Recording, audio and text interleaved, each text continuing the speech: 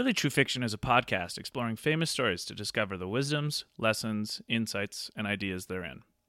Be advised that there will be heavy spoilers for whatever story we are discussing in this episode, as well as potential spoilers for other stories. Check episode notes or social media posts for additional spoilers. Please note that this podcast contains so many bad words and so many crude observations. If this is not your jam, please don't bring the toast.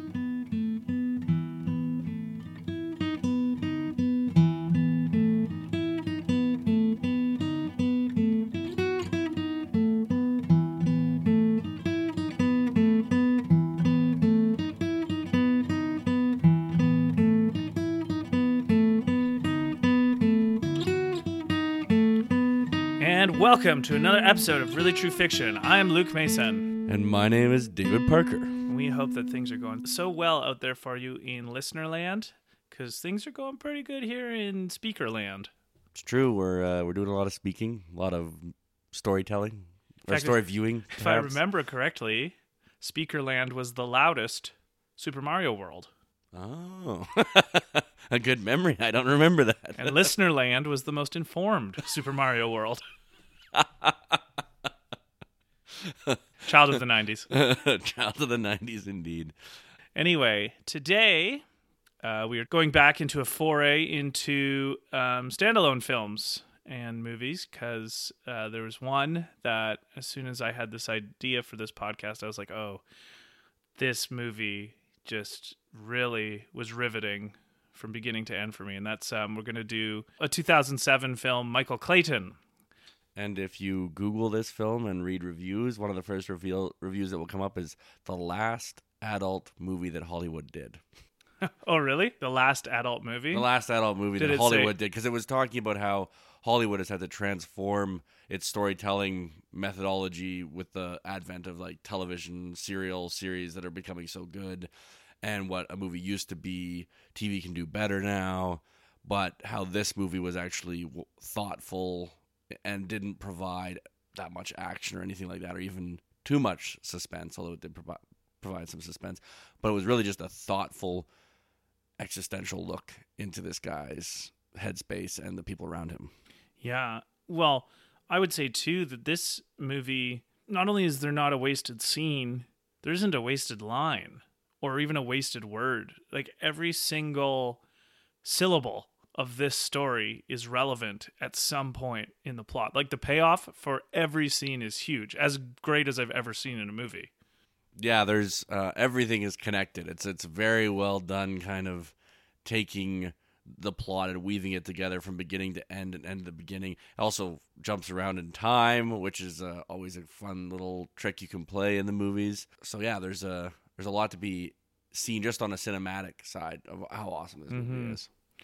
So yeah, this is a 2007 film, written and directed, I believe, by Tony Gilroy, starring George Clooney as the titular Michael Clayton, which I think, to me, this has got to be his greatest dramatic role ever. I think he's been in some comedic roles that I treasure just as highly, such as Oh Brother, Where Art Thou? But for pure drama and suspense, I've never seen him do better. And I am no anti-Clooney. I think he's a great actor, but he is so tight in this movie. And then also starring in this film is Tilda Swinton, and she actually won the Oscar for her role in this film for Best Supporting Actress, and she is also incredible. And Tom Wilkinson is also in this movie. And then the only other actor that I kind of recognize is a guy named Sidney Pollack, who plays one of Michael Clayton's bosses, who's around quite a bit in the movie. But not a major role, I wouldn't say. No. I think the biggest reason that I thought, okay, this is a perfect movie for this podcast, is that throughout the whole movie, basically, Michael Clayton is under so much stress. It's almost you lose track of how many things are kind of unraveling in his life. Yeah, basically, his life is definitely, by every metric, falling apart. And yet the whole time, he stays calm. He's got almost no scenes where he's in an elevated emotional state.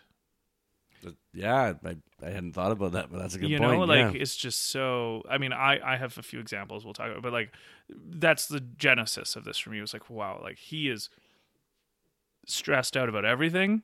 Well, but that's probably why he's such a good fixer. He's so good for this role that he's been placed in by his corporate masters or whatever. Big time spoilers again, obviously. We're going to spoil this whole movie for you, so if you haven't seen it, go watch it first. I think it'll be very rewarding. The basic plot summary, Michael Clayton, George Clooney's character, plays this kind of fixer lawyer for a pretty big law firm in New York, and he is the cleanup guy. He's kind of there to clean up all of the underbelly cases of this, like it's a massive law firm. They have hundreds of lawyers, it sounds like. And Arthur, Tom Wilkinson's character, is kind of one of the senior lawyers, and he is defending... He's the lead... No, he's the lead defense lawyer, Yeah, lead defense lawyer for this massive company called U-North, which is where Tilda Swinton comes in. She's the in-house counsel. She's the in-house counsel for U-North, so she's their lawyer. Yeah, so like she kind of describes it in the movie, but like an in-house counsel won't have the expertise on all the stuff that these big law firms will have. So she'll just kind of be the one that orchestrates the whole thing, but it's kind of run by these bigger firms with the expertise that she doesn't necessarily have. But she's like the liaison between the company and the lawyers. And U-North, this company is getting litigated by all these private citizens in the Midwest for soil tampering. They're basically like an earth company and an ecosystem company. It's like a kind of fertilizer, but a specialized fertilizer, but it is causing cancer. Yeah. And so as the movie goes on, Arthur, Tom Wilkinson's character, discovers that U-North is actually knowingly doing this. They know that their product causes cancer, and yet they're kind of in their own powerful corporate ways glossing over it and shoving it under the rug, and he's kind of had enough, so he loses it. He basically starts making the case for the prosecutors against their own clients. So then the law firm that Michael Clayton works for sends him to go and fix it, go find Arthur and fix it. Michael meets Karen. She's not very happy with him. He gets Arthur. Arthur runs away. They go back to New York. Arthur continually starts exposing U-North's maleficence out and... or planning the exposure of it, but not really getting there. Yeah, well, U-North knows that he's doing this, like he's planning it, but no one else really does. And so, again, big spoiler, but about a little bit halfway through the movie, U-North and Karen, Tilda Swinton's character, actually hires a couple of hitmen to kill Arthur because he's getting too close to exposing U-North. And they successfully do it, but through some confluence of events, Michael kind of figures out that something fishy was here. He doesn't like they framed it as a suicide by Arthur, but Michael didn't think he would do that. Michael finds out about this girl named Anna that Arthur had been in contact with, who was from the Midwest, and she was actually one of the reasons Arthur was so excited to expose U-North, because this young girl, or like she's, I don't know, early 20s, Arthur was just getting really getting along with her and like having an authentic human connection to this young woman. And so it just doesn't add up to Michael. And so then Michael starts pulling at the threads that Arthur had been pulling at quite a bit. And Michael now is very close to exposing U-North. And so Karen actually hires the same hitmen to kill Michael. And they do blow up his car, but he happens to not be in his car when it happens. So he survives. And then there's a great scene, like just an incredible scene at the end where Michael exposes Karen to the police, and she who happened to be his brother. Yeah, well, yeah, one of Michael Clayton's brothers is a cop in the New York police force, and the way he exposes her is so clever and smart and fun, and kind of funny too, actually. And so then the end of the movie is Karen is getting arrested because she is busted for killing Arthur and attempting to bribe Michael Clayton with, I think, $10 million to keep the secret about the fact that U-North knowingly makes a fertilizer that is carcinogenic and has actually signed documents saying, we know this and we're still going to make it anyway. And yeah, then the end of the movie is actually this really cool scene of him riding around in a taxi around New York with like kind of soft music, and then the credits start to roll. This look on his face of sort of redemption, but also this sense of I've done the right thing, but the world is just a dirty, horrible place. Yeah, and I liked, and just as a aesthetic aside, that last scene in the taxi, I loved it because it so well mirrored the restraint. Like, this whole movie is very restrained because it feels kind of understated, and yet so many terrible and like kind of things that, like, there's exciting things happening, but the way the cinematography and the dialogue works is that it feels really restrained, which is part of Michael Clayton's character, which is just incredible. So there's a little plot rundown for you. We're going to be picking around in the scenes, but yeah, I just was like, oh man, this is going to be a good one. Yeah, well, I like how you pointed that out because it's not something that I consciously was aware of when I was watching it, but you're right. He never loses his temper hardly. I think there's like one scene with his brother where he kind of loses it a little bit with his brother who is struggling with addiction. But other than that, he never really loses it. And then the one really intense emotional moment is when he's telling his son, you're strong, you're going to get through this. And I think, like, in a sense, he's kind of telling himself that too. Yeah. Like, well, and it's, there's a scene right at the beginning. The first kind of 10 minutes of the movie are the end of the story told from one perspective. So near the beginning of the movie, we actually do see his car blow up when he's out in the country, and then about the 10 or 15 minutes previous to that. And so we kind of see these things happening, and then you see that scene told from a different perspective near the end of the movie.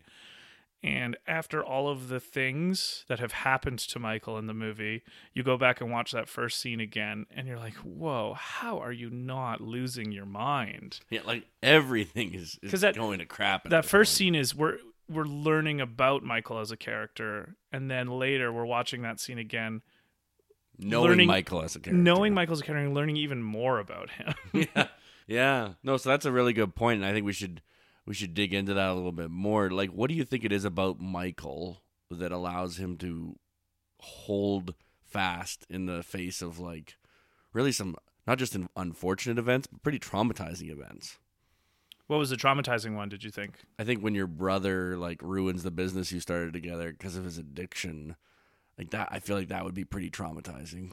Yeah, so one of the major plot points is that Michael and his brother have taken out a $75,000 loan from what I guess is the mob. It's never, I don't think it's ever said, but it's like heavily a bookie or something. Someone's going to get hurt. Not a bank. No. It's not a bank. It's someone who comes for your kneecaps, or worse, if you can't pay up.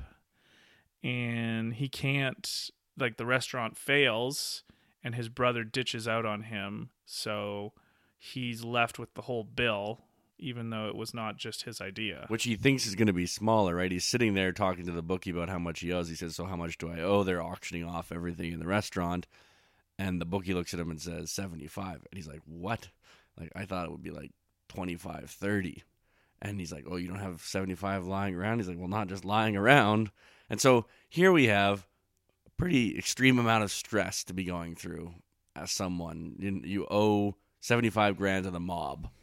Yeah, the whole early bit of the movie, we find out these really big stressors that are happening in Michael Clayton's life right now, where he's like, he owes all this money to the mob, which by itself would be a lot, but there's like a little bit of a montage too near the start where he's going through lots of different phone calls. So he's like got so many cases on the go, which is just stressful because that's work stuff. There's a potential merger between his law firm and one in London, which means he doesn't really know if he'll have a job anymore. Yeah, so he's divorced, so he's trying to share custody of his son. Yeah, so divorced, potential merger, losing his job, owing $75,000 to the mob. What else? There's more in there that is. A brother who's like a serious problem with addictions. Yeah, and he himself has had issues with addiction and gambling. He's lost a lot of money playing cards, so that kind of specter is always hanging around his shoulders. And there's a few comments throughout the movie where everyone else is like, oh, you're at the cards again, or what? You know? Yeah, so that everyone kind of knows. He's obviously exposed this to everyone in his life because they all know that he struggles with this. This isn't an addiction he's been hiding necessarily. And actually, we hear one line in the movie where like, oh, he's like, it's been 10 months since I played. So he isn't breaking on this. He wants to be done. Like, he knows what that addiction did to him. Yeah, and he, like, as far as his job goes, it's a pretty good job. He's working for this this super rich law firm, and he's in good with his boss, Sidney Pollack. Marty Bachman is the character's name. Yeah, says he's invaluable. Like, yeah. Everyone understands how important this guy is to what they're trying to do. Because this guy, a miracle worker, a fixer, a janitor, they call him all kinds of things. But, like, at the end of the day, this is the guy who goes in, gets his hand dirty, and gets the job done. So that by itself, before we even like dig into anything else, is enough to make a person stressed, right? Yeah, oh, for sure. So this is the context of where this character is starting in this movie. Is pretty far behind the 8 ball, but with still some ray of hope. He seems to have a pretty good relationship with his son when he does see him, even though his son is annoyed with his dad's lack of interest in his kind of fantasy game that he plays. He's good at his job. He seems to have like a good standing with most of his colleagues. So there's like, and the mob guy is actually quite taken aback that Michael can't immediately pay his bill. Like, he just would never believe it because I guess presumably Michael has good standing with him too. Yeah, and I mean, he works at this huge law firm, and there's an expectation that he has a lot of money because his job is very important. But he drives a leased car. He's probably paying alimony, though we don't know. Like, he isn't doing great financially, but he is flying around on private jets to go deal with stuff. Like, that's how much the firm trusts him. Yeah. So the movie itself starts with a monologue by Arthur, Tom Wilkinson's character, and it's pretty manic. Hey, like he's kind of there's a desperation to what he's talking, and he's giving this talk that seems really out of place in a modern context because he's talking about, like, he's seen the face of evil, and he talks about a dream he's having where I can't remember exactly what happens, but he's feeling like he walks out of this building and he feels like he's walking out of a womb, and he feels like he's covered in this slime, and at first he thinks in the dream that it's like an afterbirth or it's like something, and that he's being reborn and he's finally understanding things. But then he's like, well, and it's very verbose. It's for anyone who really enjoys words and literature, it's really well crafted, and I'm not going to do it justice. But at the end he says, what I realized was actually I've been shat out, like I've been out of an asshole and I was covered in shit. And because this organization that I work for, basically the implication is he's just serving a poisonous, destructive organization who's defending people who are trying to destroy everything that's beautiful. Well, he says, trying to destroy everything that's good about humanity. Yeah. That's how he conceives of the company U North. Which yeah. is... I believe the law firm that he works for, that Arthur works for, and Michael, is called Bachman. What is it? Bachman, Ledeen, Turner, something like that. Marty Bachman is the main guy. He's the main partner. It's like 3 last names of people. Pretty typical for a law firm. Yeah, and so both him and Michael and Arthur are colleagues, and we learn about 25 minutes later in the movie that this monologue that Arthur's delivering is actually being done to Michael in a jail cell in Milwaukee.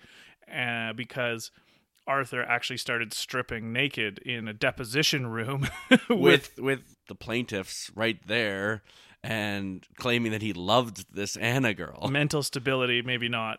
Well, we find out that actually it seems he does have chemical imbalances that Michael's had to deal with in the past. Mm-hmm. And so what I find which is what Michael thinks all that's happening this time, at least initially. Yeah, and I think that's what I find so fascinating about Arthur's character is he's saying things that seem really true. He's enlightened, and he feels that way. He feels like he's stumbled on the truth, and that nothing he'd done up to this point matters. This guy's going through not just a midlife crisis. And he's established. Yeah, like this is a super rich, super established, probably mid to late 50s lawyer who's set. He spent 10,000 hours on this case, and he talks about how he was doing the math. That's years of his life, literally years, 24-hour day period, years of his life that he spent on this case. And he's looking at it all, and he's like, is this what my life means? Is this what matters to me? Is defending this corporation that now I know and I kind of always knew was killing these people? Is that who I am? And he's coming to this epiphany in this kind of manic episode that he's going through because he stopped taking his medication, that maybe he's not the good guy. Yeah. And that is talk about coming face to face with. So just as a bit of a backup, one of my favorite George Orwell quotes is he says, or George Orwell speaking about himself says, one of the things he thinks separates him maybe from other authors of his era was that he had the power to face unpleasant facts. And Arthur is coming face to face with maybe one of the most unpleasant facts a person could, where it's your vocation. So the thing you've spent most of your time doing has actually been contributing to the net deterioration of people's existence. You're actually bringing more suffering to the world simply by doing what you're doing. Yeah, because he's representing, and he's a great lawyer. Like, there's everything about Arthur. You're like, okay, this guy is on top of his craft. And he's been spending all this time, like you said, years of his life, defending a company that has no problem signing off on a fertilizer that is extremely carcinogenic. And like, what is this? So this is an interesting existential moment for Arthur, but it's a moment we all need to have. What in our lives are we doing that is making the world worse? It might not be your job. It might be just an attitude that you have, or a way of treating people, or trying to get your way in certain situations. We all do this, and until we confront that evil in ourselves, we're going to be stuck making excuses for ourselves. And I think for 6 years, Michael's kind of been making excuses to Arthur and saying, oh, no, this is why we do it, and you're fine, and we got into this knowing what it was. And Marty has a line as well to Michael where he says, you've been here 6 years. How do you think, you've seen what goes on. You see what kind of clients we got. How do you think we pay the bills? Yeah, 17 years. Right. Yeah. Michael had been working there for 17 years. And it's interesting because Michael kind of looks at him like, yeah, I know, I'm your bag man. Like, I'm the one who actually deals with the filth. I'm the one who deals. You don't got to tell me about it. Yeah, like, I get it. So Arthur's confronting this. And the note I made is like, man, his realization is striking because he's having a true crisis of conscience. Like, not a euphemism. Like, he is throwing away his whole career because of this realization where he's stripping naked in a deposition room. He's running away from Michael, the guy who came to help him, because he runs away from the hotel when Michael shows up. He is risking his job, to say the least. And then a little bit later, he's just kind of brazenly risking his life by trying to expose North. But we also see a bit of a contraposition here, right? Because we've got Michael, who seems to never really lose it. And similar shitty things are happening to Michael. He's divorced. Arthur's wife died. His career is kind of in a weird place. Obviously, we're seeing that Arthur feels like his career is in a weird place. And Michael goes through similar, confronting his darkness. Michael never loses it, never goes nuts. Whereas Arthur completely loses it. Like, he strips down naked. By definition, he's gone nuts. Yeah. Well, I think it's like kind of with the metaphor that Arthur's been using. Like, he feels like it's inside of his body, right? Like he there's an evil now inside of him that he can't. I mean, he makes it so poetic. I mean, really, this is just it's awful, but it's kind of like Arthur gets borderline Shakespearean in his venting of how awful what this company is doing is. And at the beginning anyway, Michael is much more kind of like, oh, he's off his meds. So yeah, he is restrained, but like in the first half of the movie, at least, Michael doesn't really get what the big deal is, because Arthur isn't exactly telling him either, right? Because Arthur actually does have a document proving, which Karen actually finds in Arthur's possessions. Yeah. Like, Arthur does have a document that says North back in the early 90s, the former CEO, signed off on this thing. So there's evidence that North actually knew about this and still said do it anyway. But Michael doesn't. No, he hasn't seen this document. He actually, like, that's one of the funny things about this movie. This document plays like almost a character role. It's a very significant piece in the movie. And Michael doesn't know about it till 3/4 of the way through. Yeah. But one of the things I wanted to ask you is, we aren't all dealing with multinational corporations or or these massive problems of people, thousands of people dying from cancer, or our law firm defending basically murderers. What's an example that you could take in real life and say, when you have to confront it, what would be an example, do you think? Probably much more likely would be just kind of more everyday injustices, people not getting treated fairly, and again, people with power or people you represent. I mean, this is a recurring theme, and it's a great one, but it's one thing to point out bad intentions or bad outcomes or evil in like an enemy or even just a bystander or like someone you're not beholden to in any way. But with Arthur, he's having to do it to his client, but it's a multi-billion-dollar client. Like the retainer that they pay is astronomical. So essentially, he works for them, right? Like in a sense, North is his boss. So he works for this company by getting so much money defending them. So he's actually also has to go against his own interest in exposing them. And to do that takes a much more visceral and deep and fortitudinal ability. And I think that's what is so great about it. Like the motif of it strikes us so hard because I just know if you're beholden to someone in any way, so yeah, your work, but also maybe people who you at some level owe a favor to, or like Michael struggles with that later in the movie too. He's beholden to Marty and this other character Barry because they pay off his debt. They give him an $80,000 check to pay off his debt. There's strings attached, but he's beholden. He can't, at that moment yet, he can't stand up to them, even though he knows he should. But because he hasn't had that deeper, oh man, I got to subvert my own interest because this is so awful kind of thing. And that's the scene Marty tells him, like, how do you think we pay the bills? This case was dirty from the start. Yeah. And I think going on that, so often, I've had people in my own life do this, they'd be like, well, how do I protect myself in this moment? Mm-hmm. They realize they've done something wrong. They don't want to continue doing that wrong thing, but they have to do another wrong thing to cover up that first wrong thing that they did. And you end up, and believe you me, I've seen this happen time and time again, and it never pays off, right? Because, it's like an old saying my mom used to say, oh, what a tangled web we weave when first we set out to deceive, right? Yes. And, but it's more than that because it corrupts your soul and it corrupts your ability to perceive right from wrong because then you start rationalizing it to yourself. And we see Michael trying to rationalize the bad things that are happening to Arthur. He uses things like, you're going to lose your position in the company. You're going to lose your reputation. Kind of like meant as helpful warnings, but really they're threats.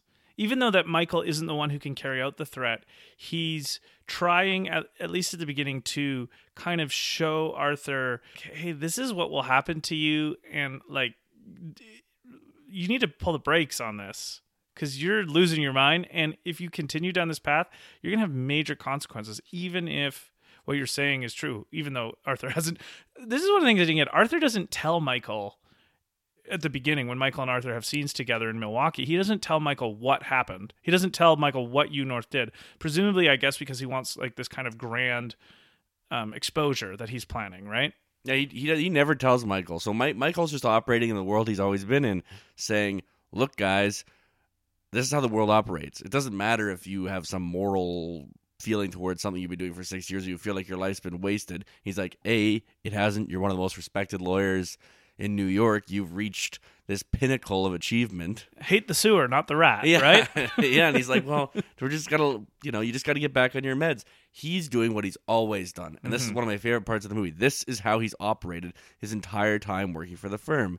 This is how he fixes things. He reminds people of what they have to lose. He manipulates them in some way to do what his bosses wants. He's a manipulator. I don't mean that in really a bad way necessarily, but he gets results. He's like a world-weary realist.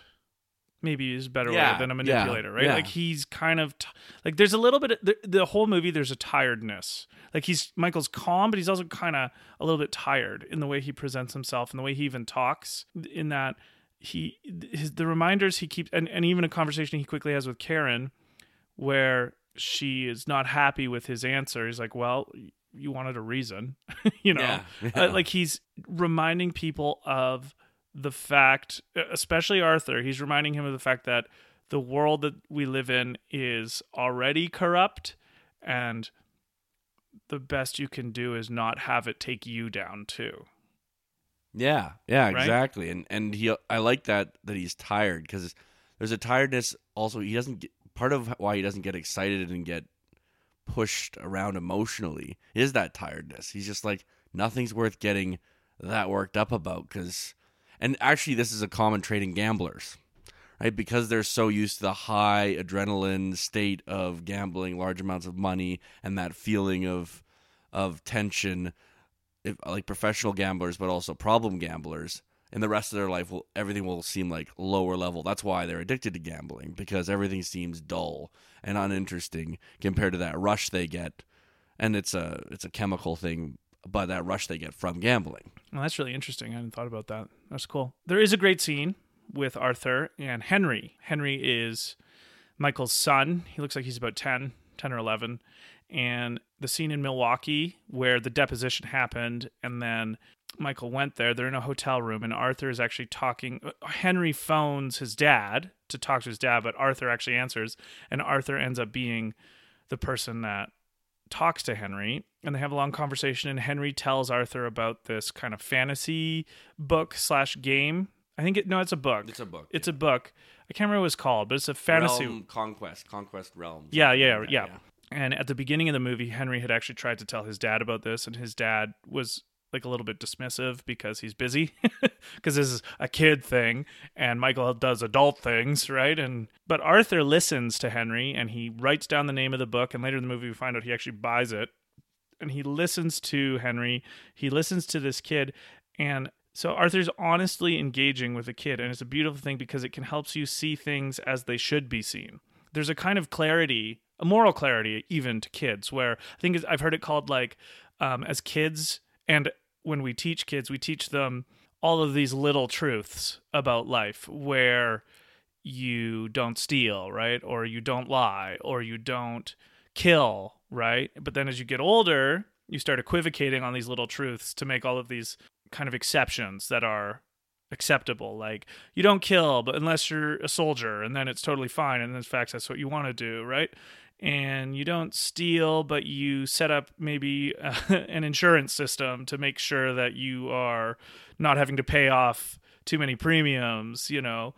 You don't lie unless, you know, it's better for your case, maybe, right? Or it's not, omission isn't, you know, like all these equivocations. But when you're talking to a kid, and again, as you know, I work with kids, like these don't work, right? And we don't even, at least almost never, we don't accept it if a kid does do it. If they give these excuses, we're like, it still doesn't matter, you don't do it. And yet I just seem to feel like as we get older, we just don't hold the same standards for other adults that we do for kids.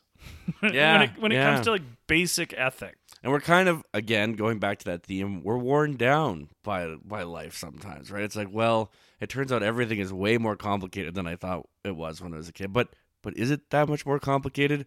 Or have we just kind of been stepping back and saying, we'll let this one slide. We'll let that slide. Especially when you see people who are acting in a kind of normatively unethical manner moving ahead in some metric.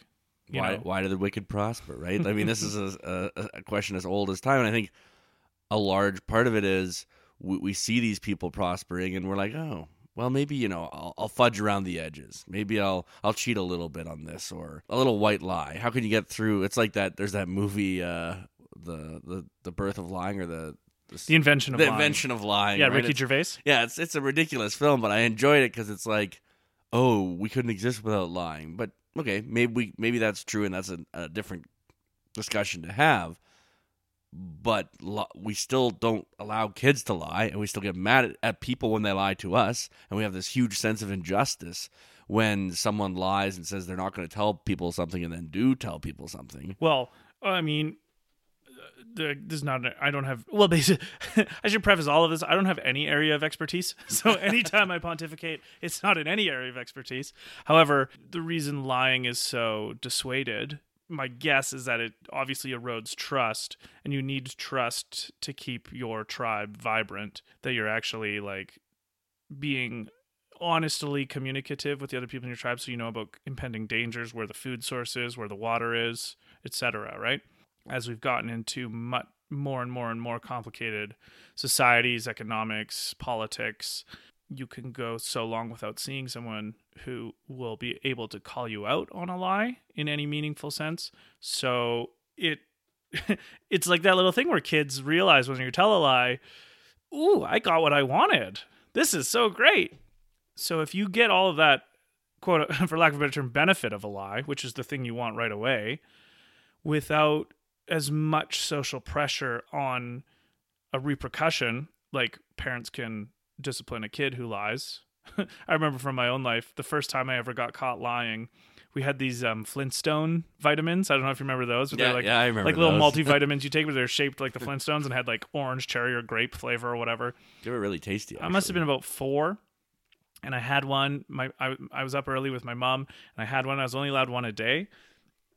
And my mom went to work, and then my dad was up later and asked if I'd had one, and I said no, because I really wanted another one. And he said, okay, well, I'm just going to call mom and make sure. So I got busted so hard. Yeah, that's the first time ever. And it's like, but, you know, to me, I was like, well, if I lie, I can get another delicious vitamin. So anyway, more in line with what we're talking about, though, like if you have that potential benefit for a lie without as much of the penalty, like the social penalty you might pay for eroding the trust of your group, and if that has multi-million dollars hanging on it, like it does for Arthur/Michael, you can see why. Like a lot of this movie is a conflict of incentives. Yeah. But with Arthur, what's so cool is that presumably he's been swimming in this world for, 30, 40 years, however long he's been a lawyer, but he makes an authentic connection to Henry. Like he already knows Henry. He makes an authentic connection to Henry. And we also find out later in the movie, he's made an authentic connection to this girl named Anna, who he met in the Midwest, who's kind of like the galvanizing force to make him finally stand up for what's right. And so I loved that they showed this with like basically kind of not simple people, but people who are in a less complicated scenario of life than Manhattan lawyers would be. And right? it's made these people have brought Arthur wisdom, whether it's Anna through love, I guess. He seems to be in some weird way in love with her. She's just telling him the truth and about what happened to her and her family. Yeah, she's just literally telling him. And then there's also Henry, who's just excited about his book. Yeah, but there's wisdom in this book. By excited about life. There's really true fiction in this book, you might be able to say. Yeah, Henry is excited about his book, but he's excited about it in the way that a 10-year-old is excited about things in life that are exciting to them. If you've ever been a kid or known kids, like there's just a life excitement that you kind of get back when you spend time with kids again when you're older, and Arthur is like really worn down by all of the things that happen to him, but re-engaging with a kid like Henry, even in a phone call, puts him like, just gives him all that energy again, and it kind of makes him run away and be excited about this idea of summoning and this idea of, he's got this summons, he's had this dream, and this dream matters and it means something, and for him it means you got to get out of this filth you've been living in. Yeah. And so there's a really super important scene later in the movie with Arthur and Michael again back in New York. But before we get there, I do want to set a little bit more context for Michael, because it'll really, I think, help get where he's coming from. So my very first note on Michael is that the first scene in the movie where we really see him in action, he's at a card game, but we don't know he's a gambler yet, so this is no context. He gets a phone call from Walter, who's one of the partners, but he's on vacation in the Bahamas, I think he says. He says, you got to get this client, go talk to this client. He thinks it's a hit and run. You need to come help me on this kind of thing. You'll be a lifesaver. So he drives up to the suburbs, and he like this guy that the client is so like he's panicked, but he's trying to hide it. But he just hit a runner. Like, so he was in his car, he hit a pedestrian and left the scene. And Michael is like just telling him, we need a criminal lawyer. There's some people up here I like. And this guy's losing his shit on Michael. He's like, no, you're a fixer. Make this go away. And Michael's like, you hit a person. What do you want me to do? And you did it in such a way that they're going to get you no matter what. Yeah, so. like there's paint left at the scene. But you have a really unique car. I love this scene because I actually think, I mean, this might be a conspiracy theory in the film, but I think this is kind of his start on the road to redemption. Because I think he normally would have been the guy. He's known as a miracle worker, the janitor, the fixer. I think he normally would have tried to find a way to fix this problem. But because of what we learned later in the film about what he's been going through, what he's seen happen with Arthur, realize that Arthur's been killed, realize this company that they've been working for is killing people, talked to Anna. Then he enters this scene, and he's just cracked on his gambling, right? He's just gone back after not, because that's how he cracks, right? He goes and does this thing he knows he shouldn't do. He gives the $75,000 check to the bookie. He got an $80,000 check from his bosses. He takes that $5,000 and he goes and he's gambling. That is how he's dealing with his stress. But he's stressed because I think he's confronting the same thing that Arthur was. Wow, all of this evil that I've been participating in. I'm stuck in this underbelly of the world, and he goes to fix this situation with this other guy, and he's just like, nope, you just need a criminal lawyer. Yeah, maybe. That's a cool theory. I hadn't even thought about that at all. There's no way to know one way or the other because they don't reference it. Yeah, it's more of that the story underneath the story. Yeah, and when we see it from the first time with the first perspective, it's much more like introducing us to him. And so this is a very stressful moment. This is a major client who gives them a lot of money, being pretty rude to Michael and angry and defensive and etc., all these negative things. And yet Michael is able, like, he stays calm and reasonable, and like that's kind of amazing, I guess, to give it kind of a buzzword. Like, he's very professional, right? But it feels like more than that, because you can just see, I don't know, like it's not, it doesn't quite rise to the level of impatience. It's kind of this tiredness again, where Michael's just so exhausted by, again, as we learn more, all these things happening to him, but he stays on his path. He doesn't deviate. It's like watching a professional athlete who's just very good at what they know how to do it, and they've done it so many times, and he's just like, it almost looks sometimes like they're bored, right? Because they're so good at what they do, and you see that in this scene with him. He's so good at what he does that this is habit to him now. He's been doing this for 17 years. Like, he knows what he's doing. Mm-hmm. And he knows how to make a choice quickly, and he knows how to read a situation quickly. And yet, even Michael Clayton is human, because there's still one guy who gets under his skin in the movie, and that's this Barry character, who's I don't think he's quite a partner in the law firm that he works for, but he's a high-ranking executive in there, right? And so there's a funny... I'm not arguing with you, Barry. I'm just telling you how it is. And it's like one of the only times in the movie where there's like an edge to Michael's voice, where he's clearly audibly upset, or like, again, like Barry strikes a nerve. And again, I love when this happens in a story, because our characters who are showing just some super ego ability to rise above everything still have like these couple little people in their lives who can grab them up from the clouds and pull them back down in the muck to argue like a chimp again with them, And I like that, because I think, I consider myself a pretty calm, even keel, a lot of equilibrium in my life, but there are definitely people I've met in my life who they bring me back. They bring me down from that, Yeah, I think we all have those. There's no people, one right? who is beyond being brought down a bit. And I like that humanizing part of him. There's this guy, fucking Barry. It's always a Barry. You can tell he just does not like Barry, or doesn't even respect Barry, I don't think. So then, anyway, Michael gone through all this rigmarole. He's had to fly to Milwaukee only to have Arthur disappear, ditch him. And still up to this point, Michael doesn't understand the deeper things going on that Arthur's doing. So we're about almost an hour into the movie already, and Michael still only thinks all that's happened is that Arthur's off his meds and he's acting crazy and he's going to lose his job. And we definitely get the sense that there is but also his bosses are like putting a lot of pressure on him to fix this situation. Fix Arthur, the Arthur situation. And we get the sense that Michael and Arthur are always friendly, but they're not friends exactly. Like I think Arthur has, in this scene that we're talking about where Michael meets Arthur again in New York City, Arthur tells Michael, I think I've always had a affection for you, but there's still like no daylight between the two of them. Michael's like, you got to stop doing this. And Arthur's like, you don't understand.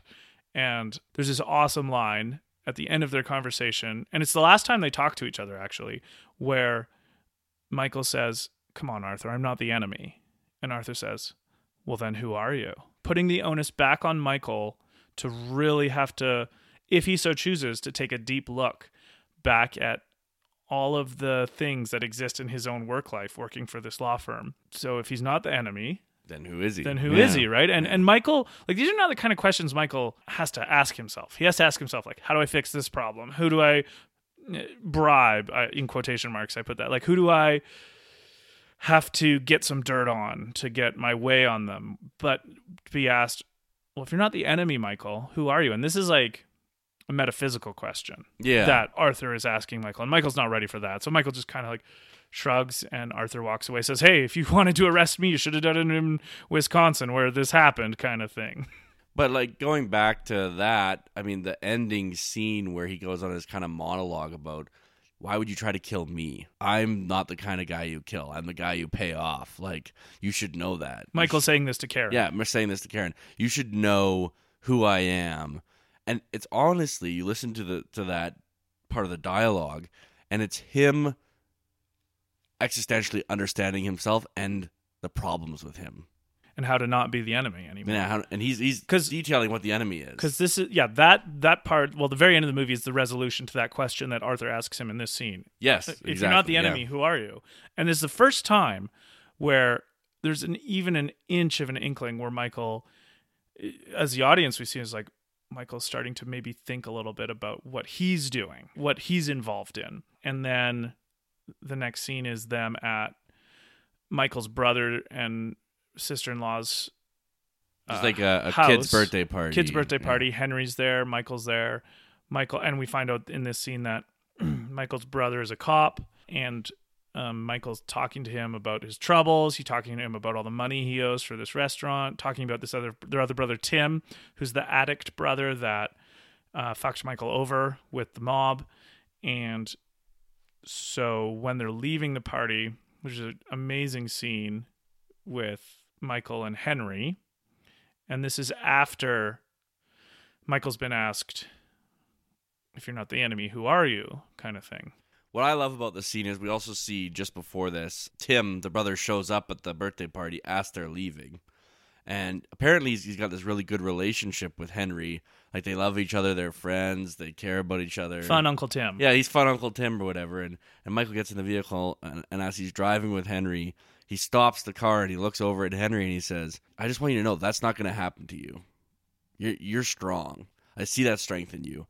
I don't know where it comes from. So he's in a sense saying he doesn't have it, but he does have it. Because we see this strength, like, Michael's able to handle a lot. Yeah, he is. And he's communicating to Henry. I think his exact line is, that'll never happen to you because in your heart, he says it twice, you're strong and you care and you're good. So they're driving away and he pulls the car over, stops and looks over and tells his son this, like, super intentionally, it's the first moment in the movie. Like, at no point in the movie have we been given an impression that Michael's a bad parent, but this is a point in the movie where he's actually being a good parent, like positive, as in not just good, but as in an emotion. Like, he's emoting out to his son. He's initiating a positive thing about his son that he wants to tell him for no reason other than, you're my son and you need to know this because life is gonna be hard and it's gonna be ugly and you are going to have moments where you want to go the Uncle Tim route, but I believe that you don't have to, because you are actually strong.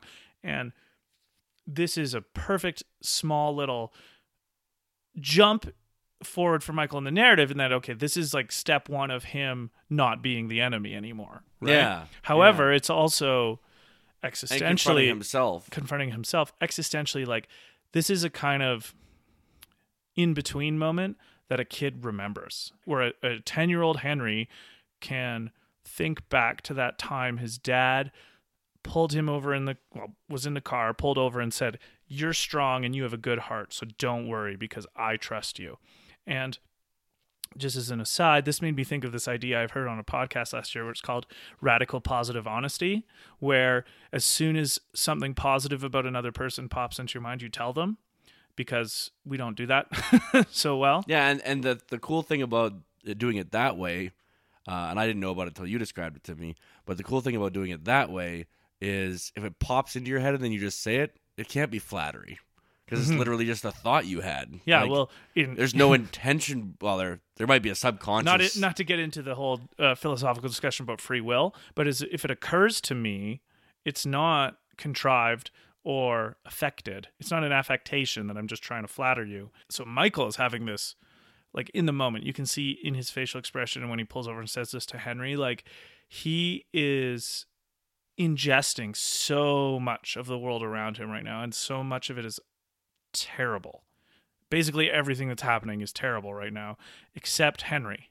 Henry's good, and he's strong, and he's smart, and he's got a good heart.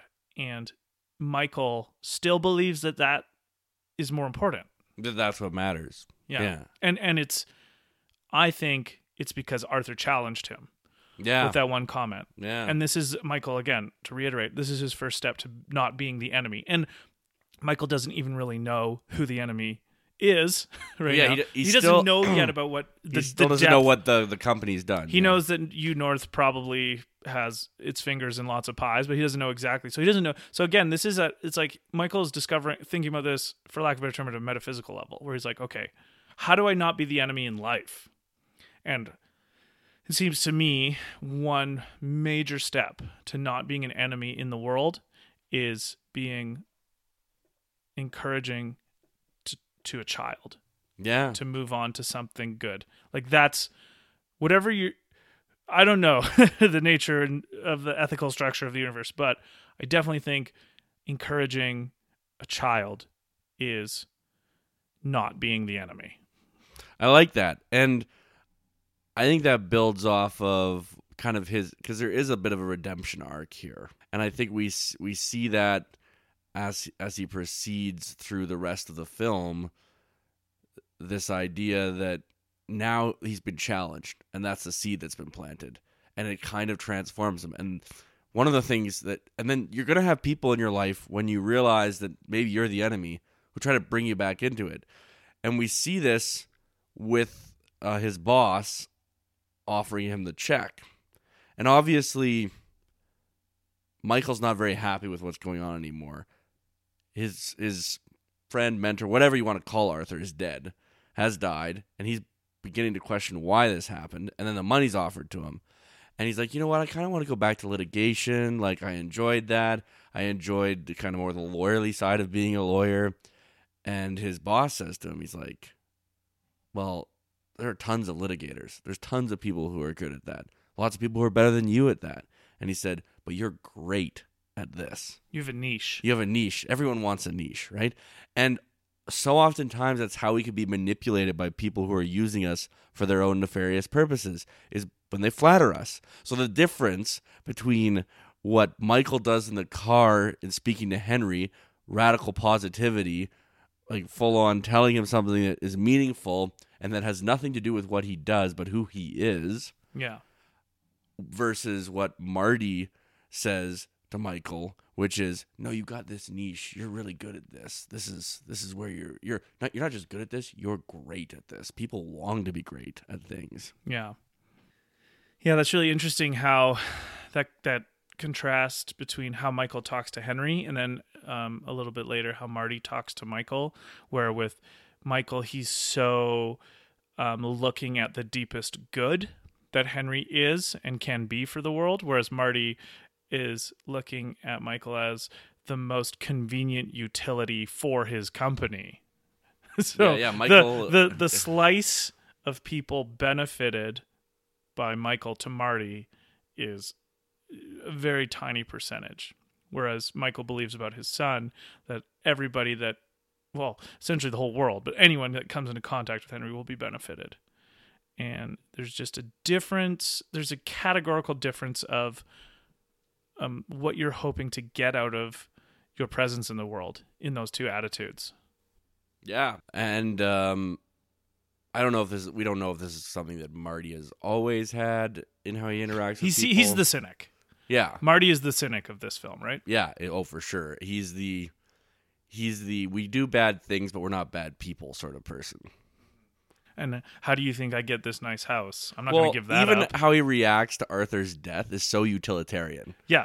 It's literally... We caught a break. Well, we caught a break. Because... I worked with this guy for 30 years, but we caught a break. Yeah. Well, good segue. So, yes, one of the major shift of this movie is Arthur's death, which all the other characters are led to believe is a suicide. However, we, the audience, are let in on the fact that Karen Crowder, the U-North lead counsel, has actually hired these two men to kill him. And there's this really, it's an intense scene, his death scene, where they drug him, put him on the floor. I think they inject air into his bloodstream or something, and then he dies. He just shakes and dies. And actually, just before this, a really funny scene, but probably not a wise one, is that Arthur is actually antagonizing U-North. He knows actually that they're listening to his phone calls, so he reads the memorandum of, I believe, Don Jeffries, who is the CEO of U-North, signing this document that said our fertilizer causes cancer, and he goes through it point by point and is just so sarcastic about it. So he definitely antagonizes U-North, and so this leads them to kill Arthur. Which just goes and there's a banality of evil sort of thing here. It's like these guys are just doing their job and they're good at it, and they've been what do you want us spying to on do? him. Yeah, what do you want us to do? Can't say what you want us to do, or at least get someone to say what you want us to do. Because this is a good segue into Karen and the character of Karen and how she ends up in a situation where she's murdering people she's not doing the murdering, but she's kind of calling out the hits. She has to be responsible for this because she's now the lead counsel. She found the memorandum in Arthur's briefcase in Milwaukee, so she knows that Arthur knows about this, and she knows that this kind of information could probably ruin U-North. And this is a multi-billion-dollar company, but if there was evidence that the CEO had signed off on something like this, that it would dismantle it.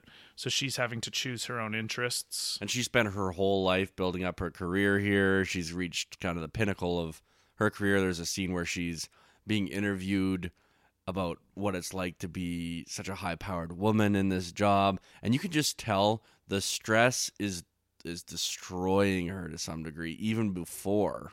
And she takes her job so seriously. It's probably about over a 5-minute scene of it's showing her getting dressed in the morning, practicing for this interview in front of the mirror. This is a woman who is a little bit high strung, but she's just wanting to do so and at well. The top of her game. I think we've all been around people, men or women like this, who they work very hard to be the best at what they do. She is spending every waking moment being the best at what she does. It made me feel a little bit sad for her, though, because, she does some pretty horrific things in this movie, but you just get the sense that she's so, every waking moment is thinking about this job, that she just doesn't have other things to counterbalance that give her perspective, kind of this is her whole world. And I guess probably it's shows it what an unhealthy attachment to just your work can be, because I would say she's a workaholic. That's the impression. She does come across that way, but everyone in this film is kind of a workaholic. I guess, yeah. But she is put in a position where she knows that the company could be dismantled, and she's really the only person right now, and she doesn't want to bother Don. I don't know what he is. He's a board member now, used to be CEO. He's her boss at some level. And there's just a few lines where she's like, I don't want to bother Don with this, or, like it's just so important that she's able to handle this. And it like you can just tell it's giving her so much anxiety. Yeah, I mean, and there's the one scene, we don't know why, but she's sitting in a bathroom stall, visibly stress sweating, like sweat is pouring out of her. I'm pretty sure this is the moment. It is just before when she's called the hit out on Michael. Yeah, well, when the second hit in a week, basically. Yeah, and she knows she's got to go into this meeting, and they're getting the settlement with all these Midwestern farmers done up, because they're like, well, we just need to get this out of the way and done before anything else happens, and she's basically orchestrated a way in which this settlement can happen. It won't cost the company that much money, and they'll be able to kind of sweep it under the rug and move on. Yeah, this is her goal, to just move past all this without too much collateral or the company going under, basically. Yes. And there's a great little scene. It's really the only scene early in the movie where Karen and Michael meet, and they meet in Milwaukee at this bar because Michael is the guy that is sent to fix Arthur's naked deposition antics, and Karen, representing U North, is like, what the hell, man? Like, yeah. What are we supposed to do about this guy? And Michael's just tells her about Arthur's history and him being off his meds, and you can tell that Karen is really not impressed with this answer. Like, that's it? He's just not on his meds? So even though she's right, and Michael can't tell her that there is something more going on, what struck me about her attitude is that she wanted something deeper than just meds. Like, she wanted some sort of answer that would give more meaning to this than just a biochemical imbalance, right? And so she's seems to be showing a psychological disposition of wanting an answer closer to her prejudices. So she wants, he's crazy. She wants, this is a tactic. She wants something more conniving. She wants it to be Arthur is maybe doing some grand plan to win. So she has all of these baked in prejudices. You could just tell. She's so not happy with Michael's answer. And it made me think how easy it is to not listen to an answer if it's not the one we want. Oh, I mean, that's yeah, one of the... She does not want that answer. No, and it's interesting because she's used to... We see in one of the final scenes where she's explaining to the board how this settlement's going to work. She's like, well, we figured out that the lawyers on the other side were getting a certain percentage up to a certain point, and then they were getting a lower percentage after that. And she's like, and there's this gray area where the lawyers on the other side of the case won't care as much if the settlement is much bigger. And we found this sweet spot where we can write off the settlement as a loss and get taxes back for it, and the company won't be really hurting that badly. This is how she thinks. She thinks in these broad strategies. Everyone's in it for their own self-interest. How do we use other people's self-interest to achieve what we want? And Michael's not doing this. He's just like, well, Arthur's a human, and he's going through something that humans go through. Yeah. And so even at this stage yet, Karen hasn't figured out what Arthur's doing, but she's being so unimpressed with Michael's answer for Arthur's behavior. I was like, wow, she wants a different answer. And she wants Michael to flatter her prejudice in this moment. She wants Michael to be like, you know what?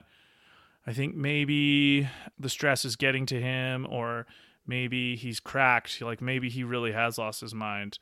Because this is, like, from her perspective, this is a major catastrophe.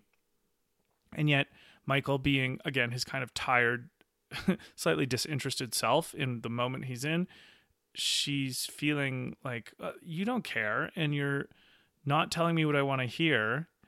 And yet, from Michael's perspective, he's like, I've seen this before, and here's what's happening. Like, you wanted a reason, right? Like, this is all he's just saying. And so, yeah, I think what it kind of helped me think about was, man, okay, when I'm faced with a scenario of something that I have no idea what is someone's motivation, really ask myself, okay, well, what are the answers that might make me feel self-justified? or self-important, or like, oh, I got you figured out.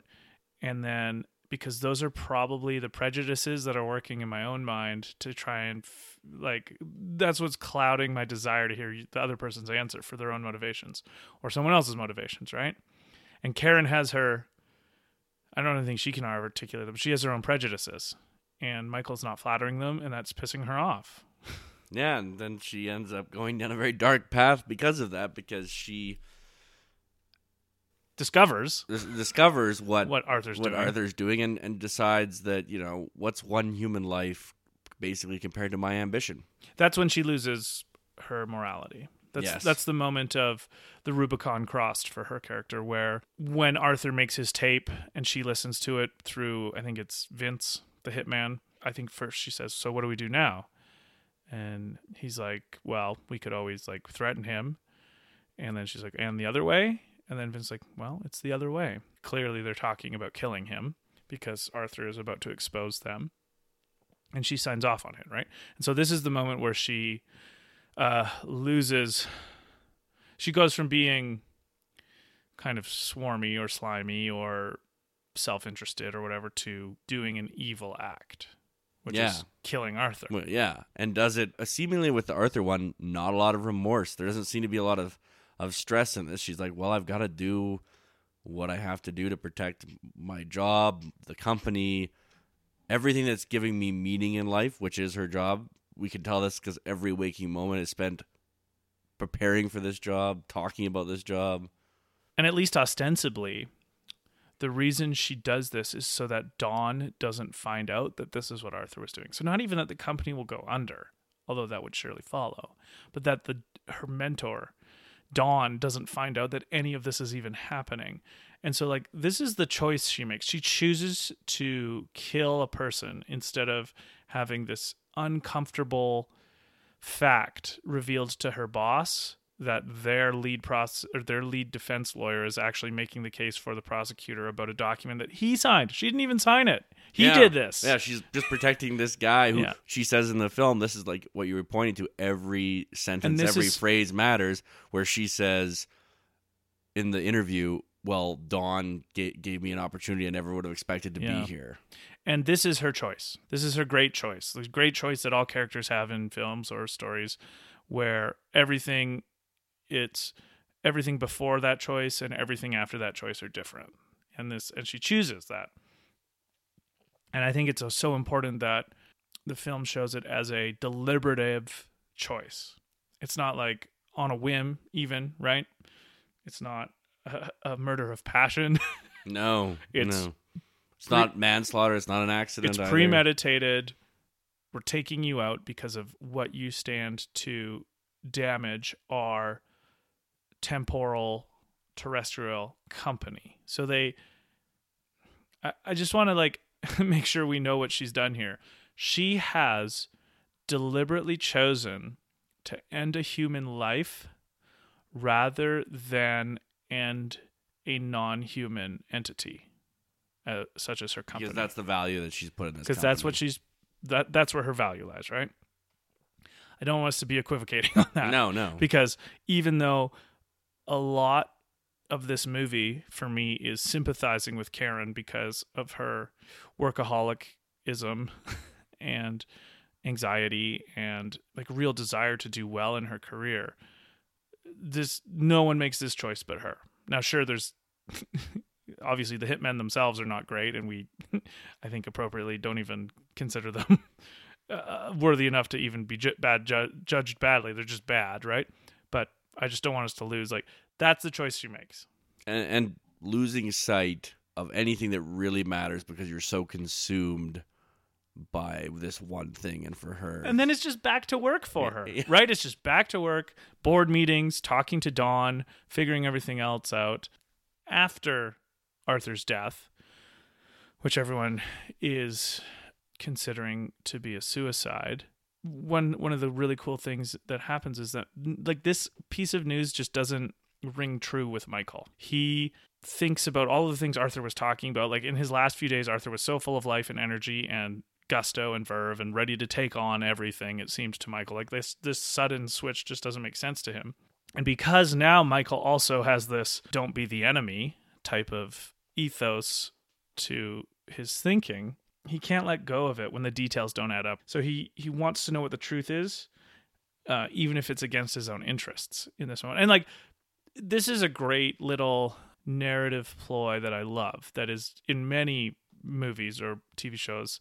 Probably the best example I can think of off the top of my head is in season 1 of Stranger Things, when, at least at the beginning of the season, Detective Hopper is much more on the side of the government and the employees and against the kids kind of thing. Like, but because a detail or two of the case just don't seem to quite add up to him, he keeps pulling at those threads until he starts to find out the truth, and then he completely switches sides and sides with the kids. And so what Michael is doing is pulling at threads. Why? Why does a person pull at threads? Because, well, Arthur was at least a mild friend of his, and he cared about him, but also, like, this is such a dire scenario, and Michael can't let there be any doubt, right? He can't sit there thinking, you know what, I really don't think Arthur did this to himself. I need to know more. So he actually, with his brother's help, he sneaks into Arthur's apartment, looks around. There's cold glasses in the fridge. There's champagne ready. Like,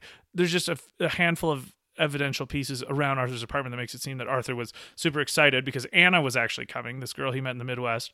And Michael is realizing, hey, this is not the apartment of a man who's about to kill himself. This is the apartment of a man who's excited to see someone, which is basically the opposite. Yeah, and then he's being followed still by Vince. By Vince and his little crew of hitmen. And that's is when they tell Karen that there's a problem because now Michael's snooping around and all this stuff.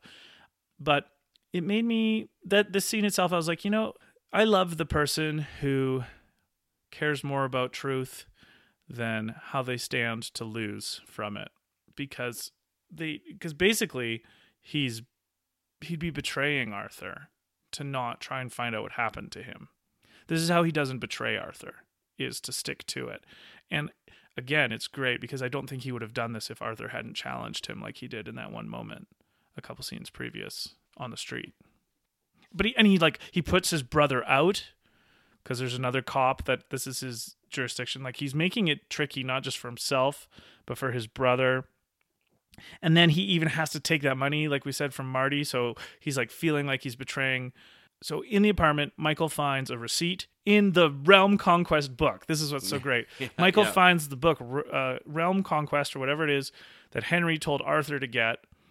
And the bookmark in this book was a receipt to a print shop where Michael finds out like 1,000 of these memorandums have been made specifying that U-North knowingly made this fertilizer that causes cancer. So he brings it to Marty. He shows it to Marty. He says, hey, look, U-North, they did this. And that's when Marty says, how do you think we pay the bills? This case was dirty from the start. Here's $80,000. Go pay off your mob bills. And that's the other thing that you mentioned earlier. Michael's a very imperfect human being, despite being so capable of maintaining a sense of calm, which is very important for his job because he's always meeting with people who are in crisis.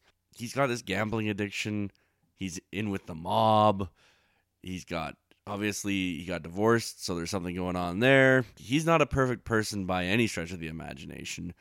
And yet he's like, you know, I've got these flaws, but I'm not going to stoop to this level of letting someone that I've worked with for 17 years, these other guys I've worked with for 30 years, just die, and nobody seems to care. And then he finds out the truth. And he's caught back in that web because now he's got this money, yeah. He owes $80,000 to his work, so he can't expose, because his work still technically represents U-North, so he's not going to expose his own client, basically, when he's just gotten $80,000 from his bosses to pay off the mob. Which is why he goes and gambles. Yeah, that's exactly right. And so, I mean, basically, all that really is left in the movie now is after he goes up and sees in his car, he gets out and he goes to look at these horses in the country, and his car blows up, and he realizes why, because U-North doesn't know that Michael has a check for $80,000 from his work, that he's not going to say anything now.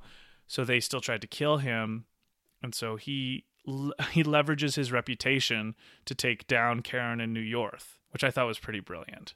Yeah. He shakes down Karen by pretending to just be someone who she needs to bribe instead of kill. She agrees to it, and he's recording all of it for his brother to arrest her, because basically they have her on tape admitting that she will pay him $10 million to go somewhere. And that's the other thing that I think is important about that scene, is realizing the vulnerability that living lies and covering things up puts you in.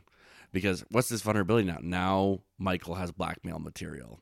He can get something out of Karen, and Karen's in a pretty weak position right now. Everything that she's built, her whole house of cards, will come tumbling down if Michael just gets this memo out. So she's willing to give $10 million to this guy to shut up. Yeah, and because he's the last one who can expose them. And it ends up he stops being the bad guy, despite his whole description of himself as the bad guy to get her to say. It was so good, because the first time I watched this, the whole time I'm like, oh, he's going bad. Like, he is the enemy. Yeah. And then at the end, he totally 180s, tells her she's so fucked, walks away, and then he says to her, I am Shiva, the god of death, which is funny because that's a line Arthur says to Michael during his manic monologue from the beginning of the movie. I am Shiva, the god of death.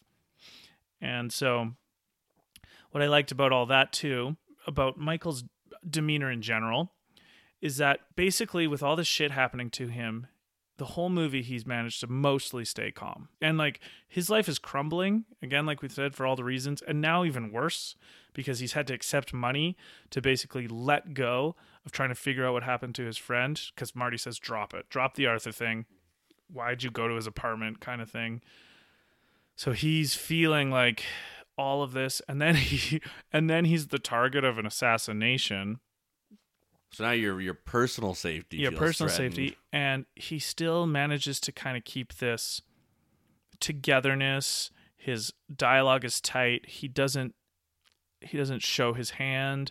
He's managing to keep things on the up and up, because I think he probably, like, I don't know, my interpretation is, man, he probably knows that no matter what's happening, it can get worse.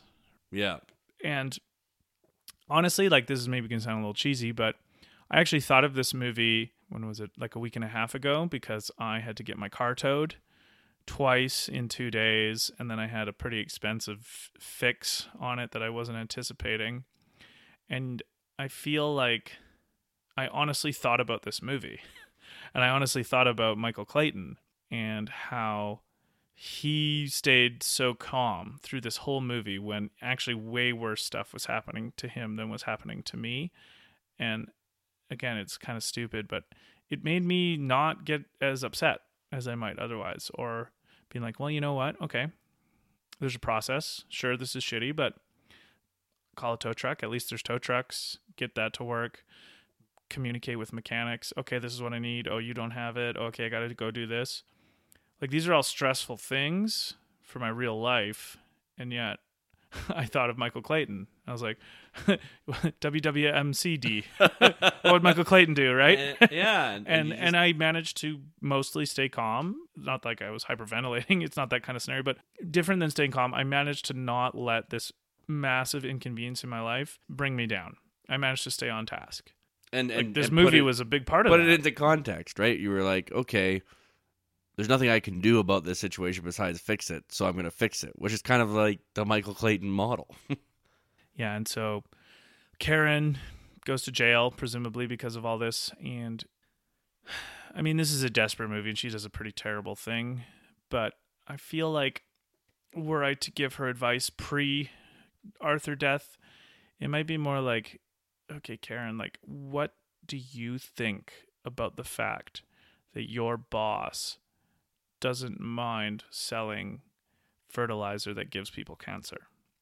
Like, she never even seems to think about it. She doesn't think about it, but I just feel like I felt kind of bad for her in the sense that how could she not have someone in her life who would be a kind of influence on her to make her think about those kind of things, to ask her that kind of question?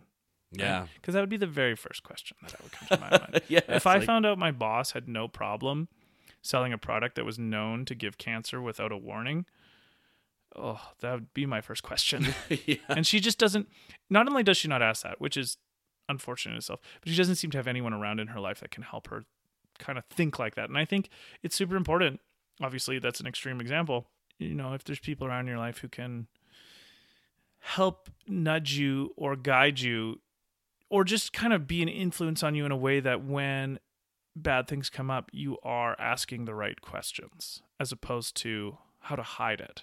If Karen had tried to bring that into the light instead of shoving it further in the darkness, well, A, she wouldn't have gone to jail.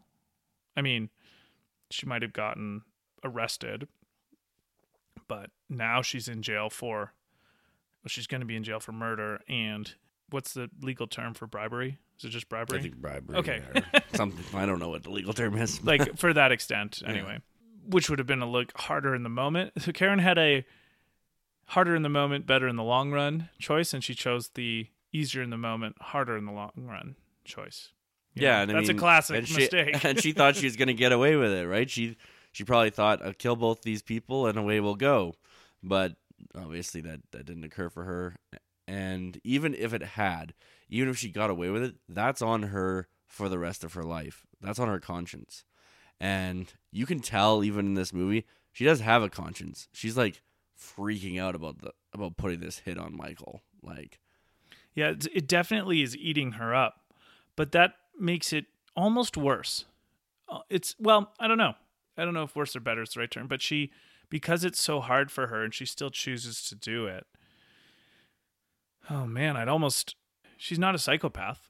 No. Right? No. But it's almost easier to understand a really heinous act in a psychopath. There's like a more clear understanding as like, how could you do this kind of thing? Whereas for her, being so not that, it's more confusing.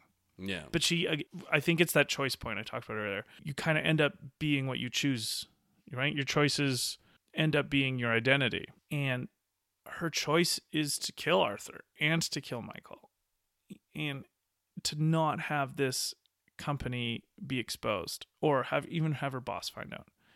She's shown her values and that's why she has to go to jail. Yeah. Like, that's just not okay. Like, that's what she does is so deeply unethical because she chooses it with basically full information. And like, yeah, obviously she's not insane. She's not struggling with mental illness at this point. At least we don't think so. She's literally choosing to do this purely for her own self-interest. She's essentially choosing her career over Arthur's life. Yeah. And then Michael's life. And yeah. And that's how these things spiral, is once you've done one of these things. That's the end of the spiral. But I think like you kill one person, and then someone else found out that I killed that person. Now I got to kill them. And that's where it gets problematic. Well, it gets problematic before then. But. If we to exaggeratingly euphemize. So anyway, I just have a couple final movie thoughts. One of the things I love about this movie is that it really respects the audience's intelligence.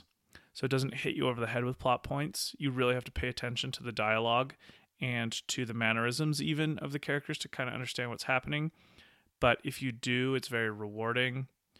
And so, yeah, I feel very grateful for books / movies / anything that shows a deep respect for the intelligence of the consumer of that thing by not giving it to them on a silver plate. Not feeding them here's to, what's baby happening, food, right? and then here's what's happening, and then this movie makes you, the audience member, work for it. You have to work to really understand everything that's happening in this movie. It's difficult to just view this movie and be like an entertainment. A casual viewer would have no idea what's happening. No, and you get to the end, you'd be like, "Oh, that was a cool twist," and you probably wouldn't think about it much more. But it is very deep, and it's like Luke said at the beginning.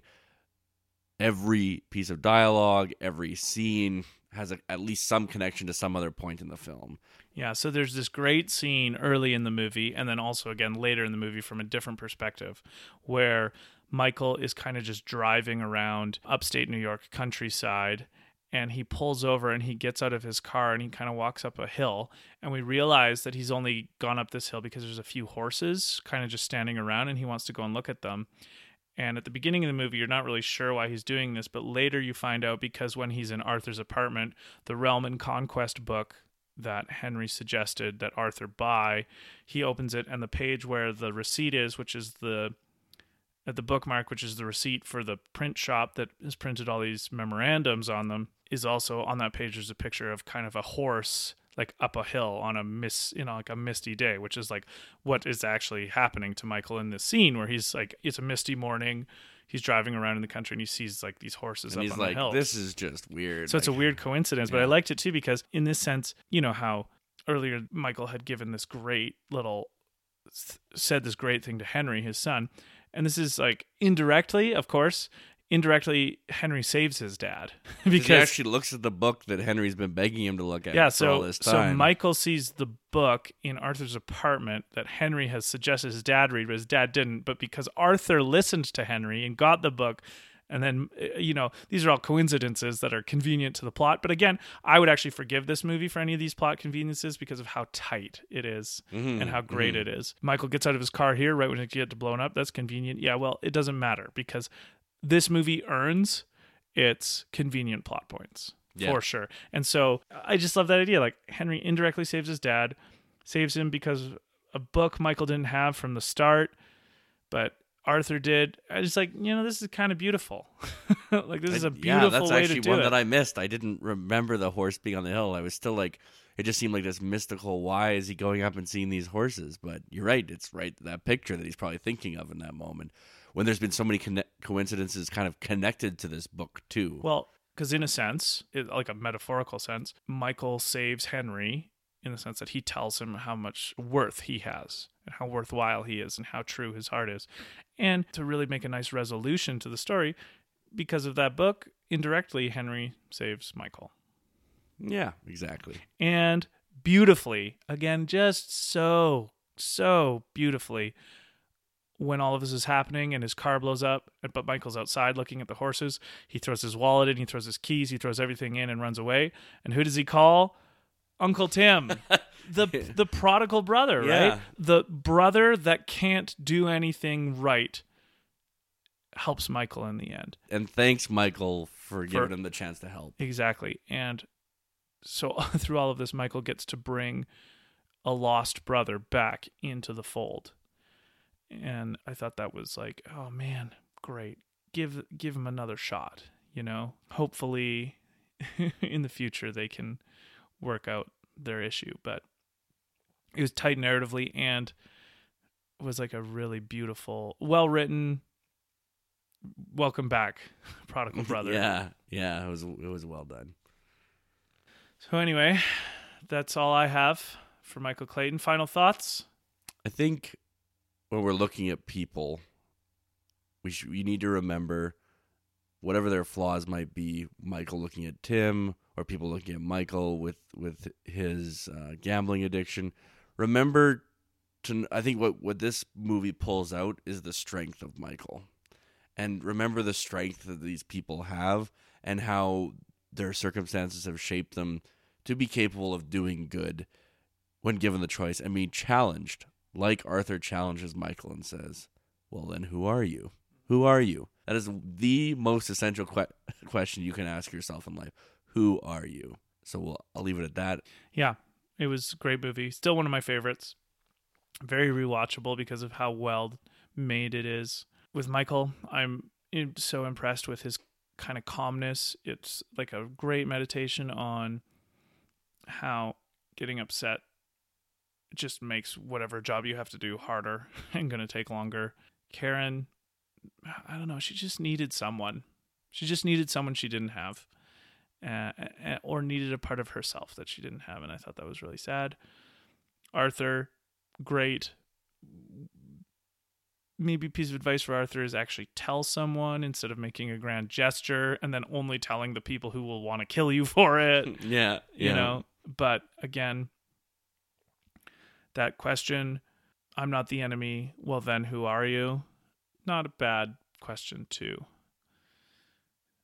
think about all the time. I'm not the enemy, prove it. Who are you? And again, not in any specific scenario, just as like a positive contribution to life. How to not be the enemy on any given day. At a lesser degree, I'm reminded of that great line from Plato where he says, "Be kind to strangers, for theirs is a hard path too.